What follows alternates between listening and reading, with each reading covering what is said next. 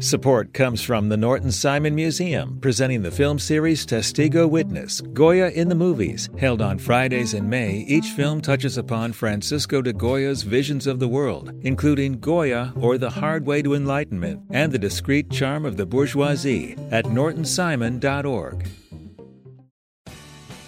You have the chance to win a spring super sweeps from LAist. Donate $60 for one entry to win a brand new Lexus or $25,000 in cash. Check out all the other prizes too when you donate now at laist.com/sweeps.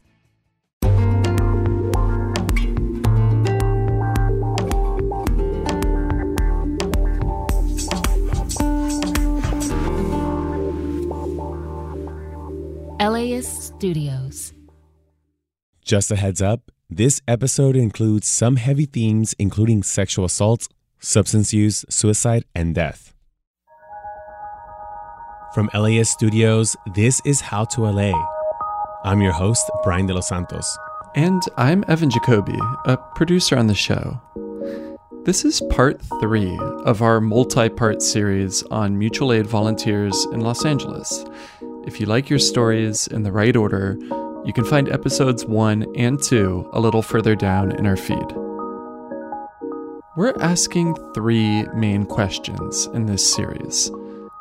First, what do mutual aid groups actually do for unhoused communities in LA? Second, if mutual aid is acting like a Band-Aid solution to cover service gaps in immediate term needs, where are these service gaps coming from? And what would it take for that Band-Aid solution to be less necessary? And third, what kinds of things can we all do to help our unhoused neighbors? Last week, we spoke to city leaders about their efforts to provide unhoused communities with things like clean water and showers or health and hygiene services. My office is really proud of the refresh spots where folks can take a shower, fill up their jugs with fresh drinking water. We also heard from people experiencing homelessness and the volunteers who work with them about their experiences with these city services. It's a great asset to the homeless. But some of these people are like me. I don't do groups of people well. That mental thing can hold them back from many benefits. The common thread was that while steps are being made, there's a lot of basic, immediate-term needs that are still not being met by government agencies. I'm fortunate enough and blessed enough to have a fire hydrant. That's how I survive. When it comes to things like water or harm reduction supplies, or other basic things like batteries, clean socks, or spare tents, a lot of those needs tend to be covered by volunteers and mutual aid groups. And one other person? Well, yeah, and I got 2 dogs, too. They save lives, and that's a big deal. That's really hard to say in, homeless communities. For the tens of thousands of Angelenos experiencing unsheltered homelessness, life can be extremely dangerous. And more than 2,000 unhoused people die every year across LA County. The mutual aid groups that go out and meet basic needs, I think that that's a wonderful thing. The role of the city needs to be helping people get off the street and into housing. Both the LA council members we spoke to and the mayor all said their main efforts have been focused on temporary or interim housing.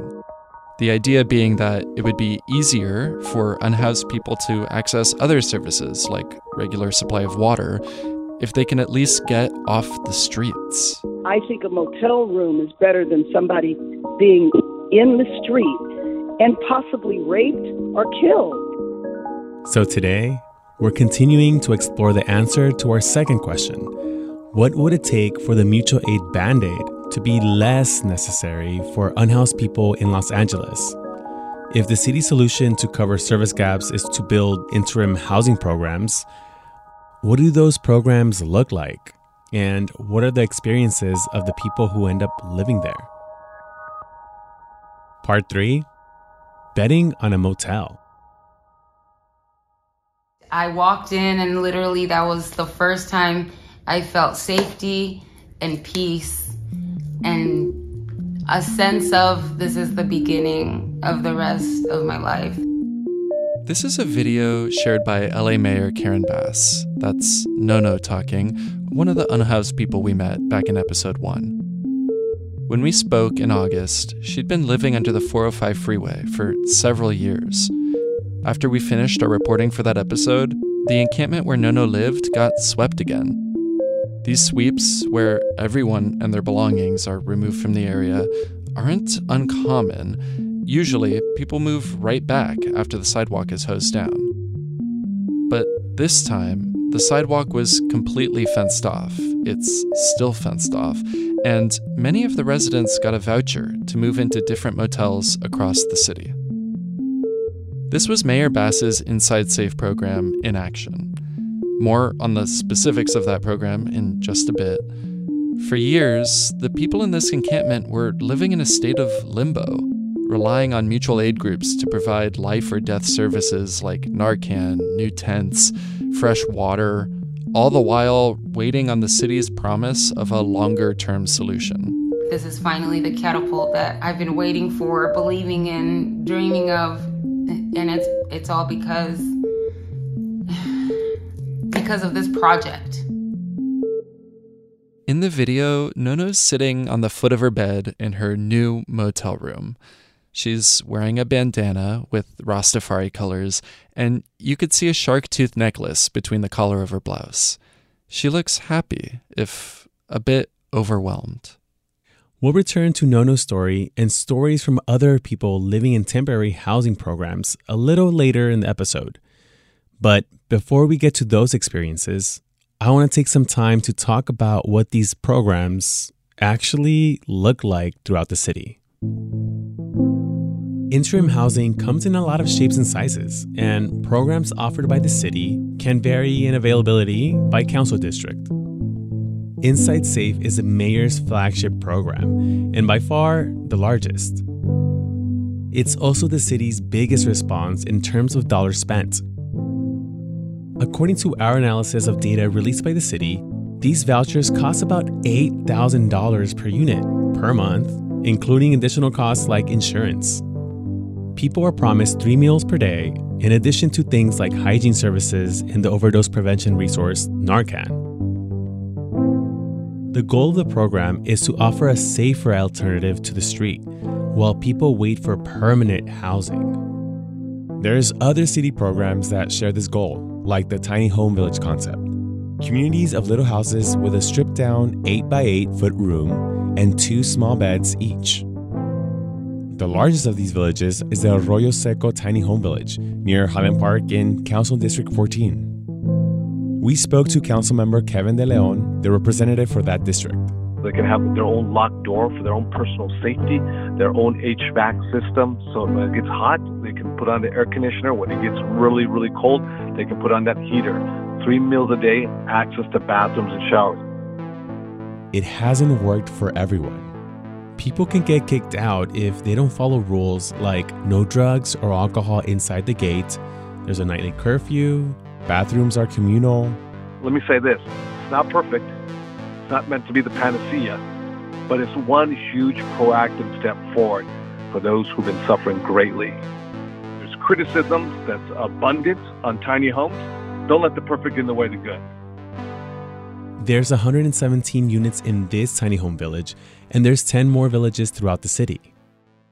Of course, like we mentioned in episode 2, the city is not the only player here. Los Angeles County is responsible for providing mental health services, as well as other public health resources. But they spend a lot of money and time on housing too. Then there's LASA, the Los Angeles Homelessness Authority. It's a joint agency that sits between LA City and the county. When we spoke to Paul Rubenstein, LASA's Deputy Chief External Relations Officer, he told us about their role in all of this. A big part of what LASA does is pass funds through to service providers, organizations that provide services on behalf of different levels of government. We take grants from the federal government, from the state government, from the city government, from the county government, And then we put those funds out to nonprofit groups that provide the bulk of the homeless services in our system. The outreach work, the work that helps people find apartments, the work that helps people stay in apartments. So there's a lot of housing programs being pushed forward by the city, some by the county, and some supported by funding from LASA. But let's actually think through some of these numbers here.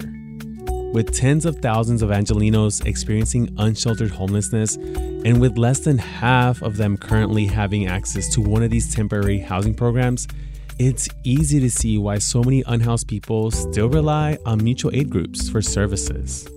Yeah, so Los Angeles only has a third of the shelter beds it needs for its homeless population. This is Councilmember Nithya Raman, representative for Council District 4. I always compare to New York City, which through a court-mandated effort from the 80s has had to have the number of shelter beds that it needed for its entire homeless population. So they actually have more unhoused people in New York than the county of Los Angeles, but only a couple of thousand out of that 80,000 or so who are living on the streets in New York. The reason why homelessness in Los Angeles looks the way that it does, the reason why we have so many tents, so many tarps, so many people in RVs here on our city streets is because we don't have those shelter beds. And as a result, we have the astounding statistic that more people succumb to extreme weather conditions on the streets of Los Angeles than they do in the city of New York. That is a policy outcome. That is a result of the fact that we have not invested in shelter in the way that we needed to here in LA. Like we mentioned in episode 2, Councilmember Raman says focusing the city's efforts on those investments in shelter comes at the cost of providing other interim services.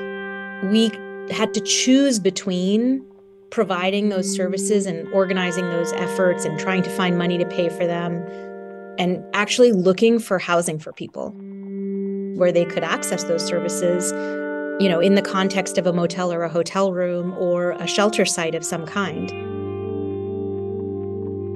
So we know there isn't enough interim housing, but what about the people who do get into one of these programs? Well, for some people, it does seem like a good waiting room while they wait for permanent housing. But others have reported getting as few as one meal per day. Other people have had difficulty cooperating with no visitor rules while still getting the psychiatric care they need. To paraphrase the mayor, service access falls far short of what was promised. We've learned about a lot of obstacles, and we've been dealing with each obstacle that we learn. Mistakes are made along the way. We're learning about gaps and things that are woefully inadequate, like services.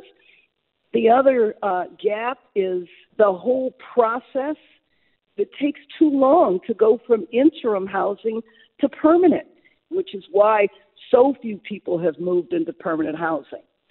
That bottleneck the mayor is referring to might explain why the program has a fairly low retention rate. About 1 in 6 people choose to leave the program, according to reporting from LAist. One of the big things Mayor Bass has run into is the lack of long-term housing for people. This is Gerda, LAist Unhoused Communities Reporter. She seemed to really expect that there would be a lot more available for people to transition from the motels and Inside Safe to this longer-term housing. But there's a bottleneck. Only a couple hundred people have been able to move on to permanent housing.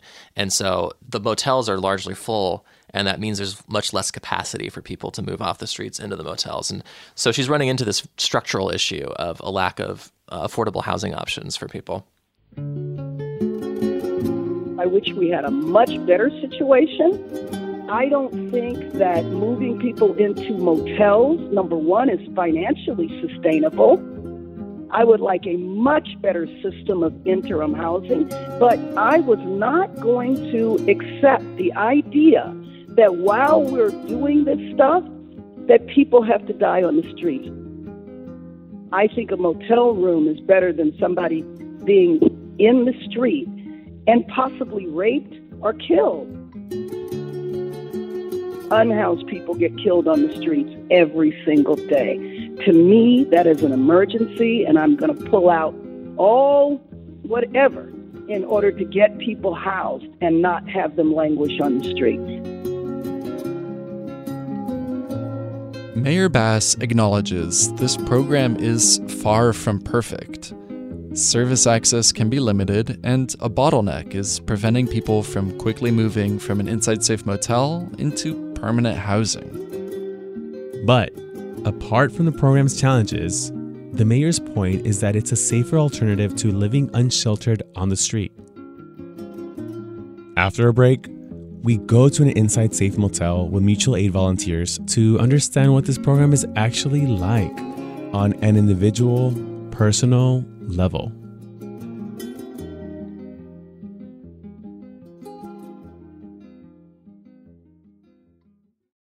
Support for LAist comes from the Norton Simon Museum, presenting the film series Testigo Witness, Goya in the Movies, held on select Fridays in May. Each film touches upon Spanish artist Francisco de Goya's visions of the world, including Goya, or The Hard Way to Enlightenment by Conrad Wolf, and The Discreet Charm of the Bourgeoisie by Luis Buñuel. Screenings are at 4:30 p.m. on consecutive Fridays, now through May 31st. More information at nortonsimon.org.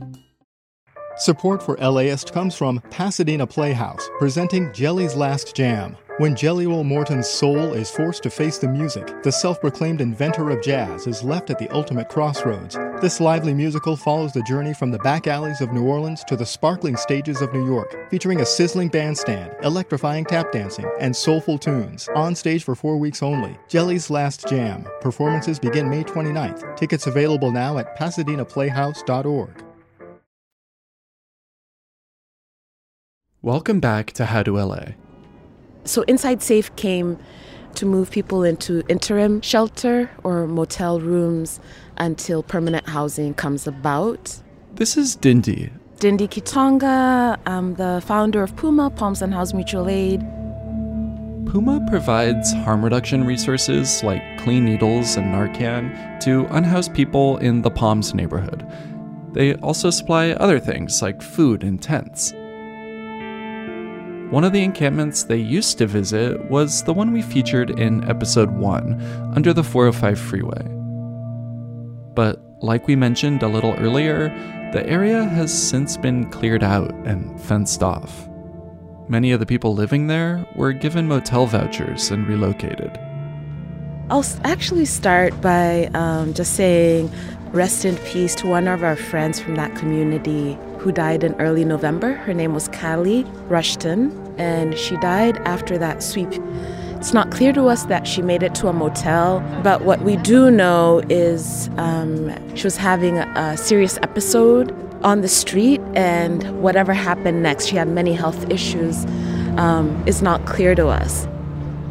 Callie died alone, and she had a community, and that community doesn't exist anymore. What exists there is some kind of fence. Dindi says that one of the big challenges doing mutual aid work with people in these motels is the different motels. Communities can be broken up into different locations that are miles apart, and the enforcement of rules and availability of services can be different too. So what happened with our community is people ended up in 3 motels. One is off of the 90, so still far away if you consider if you don't have a car. And then a bunch of other people were moved to South LA. You just have people with very few services, loss of their community, and what have you. Puma is still providing harm reduction supplies on Mondays. But now that people from that encampment are living in these different motels, they've had to change their distribution strategy. So far, they've been splitting their evening between 2 motels in Palms. Absolutely. At 5:45, outside a motel on Sepulveda, Dindi and some other volunteers are getting everything set up. Glass pipes, Narcan, toothbrushes, bottled water, burritos. It's their second stop of the evening. The best burrito. I'm here to talk to Nono again. Shortly after we met in August, she was given a voucher for a room at this motel. She's been living here for a few months now.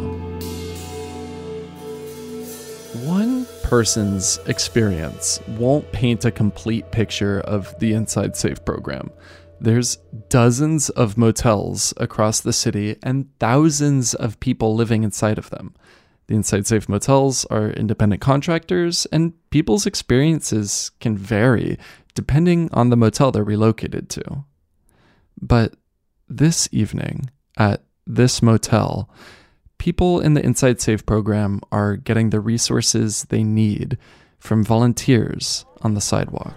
We gave it a few weeks before we started coming around.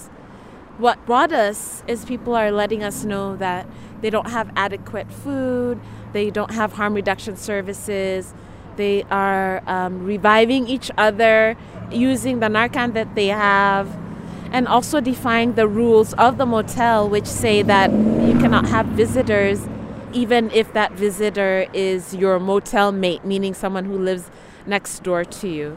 Is that particular to this motel? Yes, this is particular to this particular site, this particular motel. Your family can't visit. You can't have people that maybe your therapist. They're not felons. These are grown people. What are you trying to do, isolate them?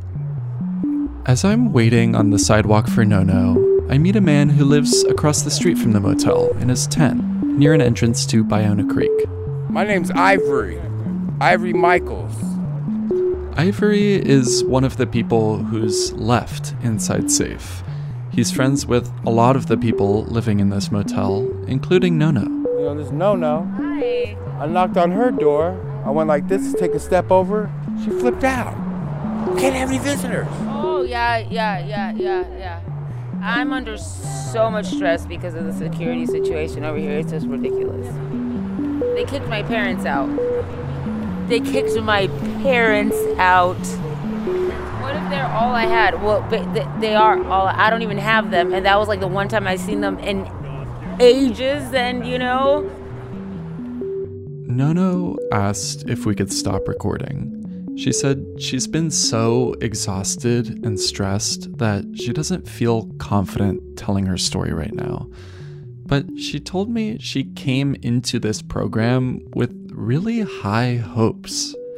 In the video shared by Mayor Bass's office, she says she's excited to finally experience peace and safety. But so far, she hasn't had that experience yet.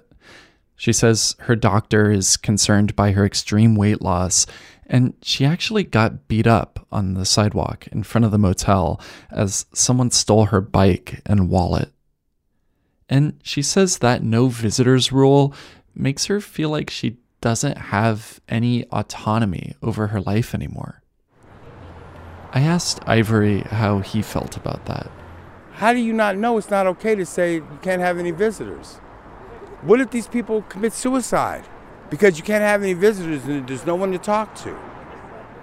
The way rules are enforced in these interim housing programs has been a sore point for some of the people living there for a long time, dating back at least to the height of the pandemic, when unhoused people were moved into hotels and motels to prevent the spread of COVID.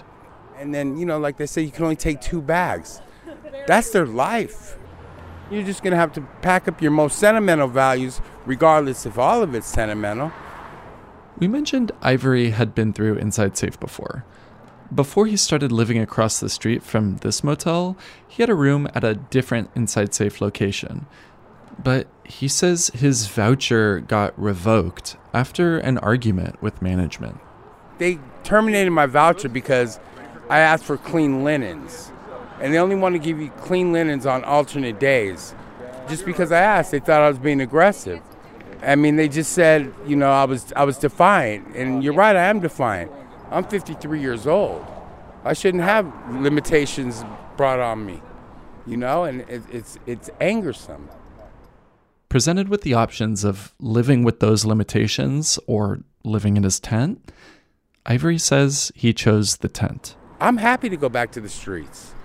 Because I can be happy on the streets wherever, but you're not going to tell me what I'm going to do on a daily basis.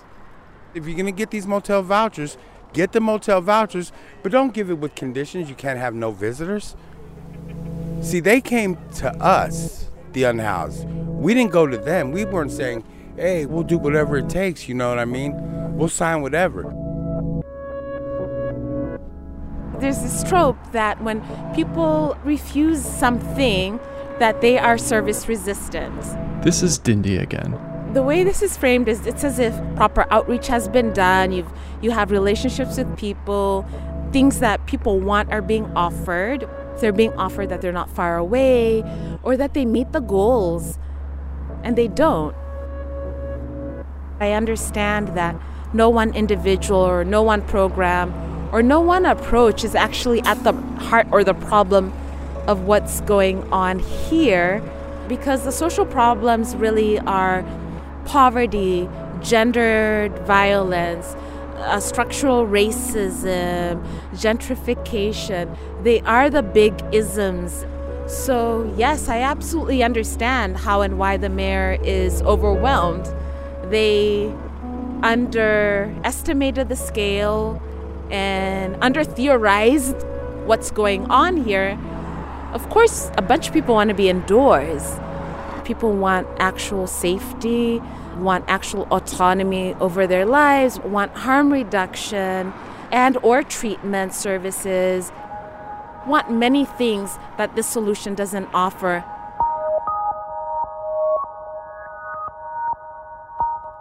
There are still a lot of unanswered questions here about what the right solutions are.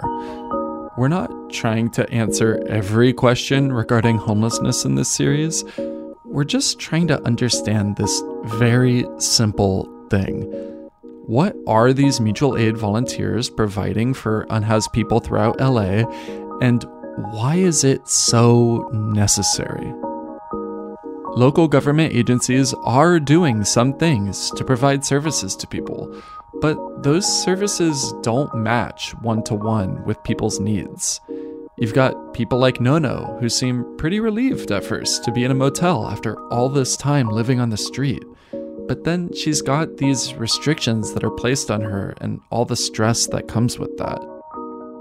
You also have people who leave the Inside Safe program because it's either pulled them too far away from community or they don't have service access that they were hoping for. Right, and then you have programs like the Refresh Spot in Skid Row, where unhoused people in that area can come take a shower or fill up their water 24/7, but you still have people who don't or really, honestly, can't use that service because of different reasons.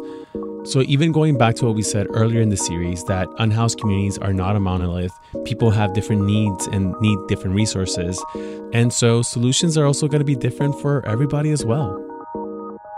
It reminds me of something Hawk said to us when we were in Skid Row. He's a veteran who relies on a fire hydrant for his water. Is it really a good solution if the people you're providing it to choose not to use it or aren't able to? If you're going to help somebody, find out what the problem is. Find out. If there's a medical problem, then try to get them some medical help. If there's a drug problem, get them some drug help. Or open up the damn place where they can. Don't let somebody have to push you into doing it because it's politics. Do it because that's what you want to do.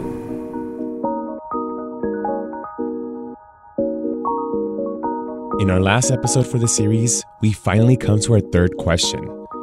What kinds of things can we all do to help unhoused people living in our communities? That's in episode 4, Being a Better Neighbor. Special thanks to Nick Gerda, LAist Unhoused Communities Reporter, for all of his guidance on this series. Special thanks also to Nono, Raylin, Dwight Joseph Gaines, Hawk, Kevin Call, and Ivory Michaels, who shared their experiences with us living unhoused in Los Angeles. My mom used to make me feed the homeless on Skid Row when I was 11 years old on Thanksgiving and Christmas. I was scared to death to do that the first time. And I said, Mom, I'm hungry. Can I get something to eat? And I'm thinking she's going to take me to McDonald's. And she's like, no, you're going to eat this homeless food. But where am I going to sit? She's like, you see where other people are sitting? I'm sitting down and I'm listening to these people. One was a lawyer. Now he's homeless. One was a mechanic. One was a mail carrier. You know, you don't judge a book unless you know the story. HTLA is hosted by me, Brian De Los Santos. Our series on mutual aid is produced by Evan Jacoby. Our other team members include Victoria Alejandro, Megan Motel, Monica Bushman, and Erica Washington. Our intern is Tony Morales.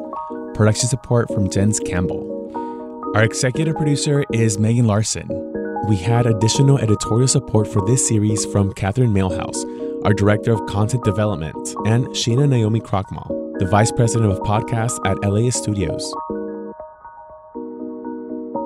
Support for this podcast is made possible by Gordon and Donna Crawford, who believe that quality journalism makes Los Angeles a better place to live.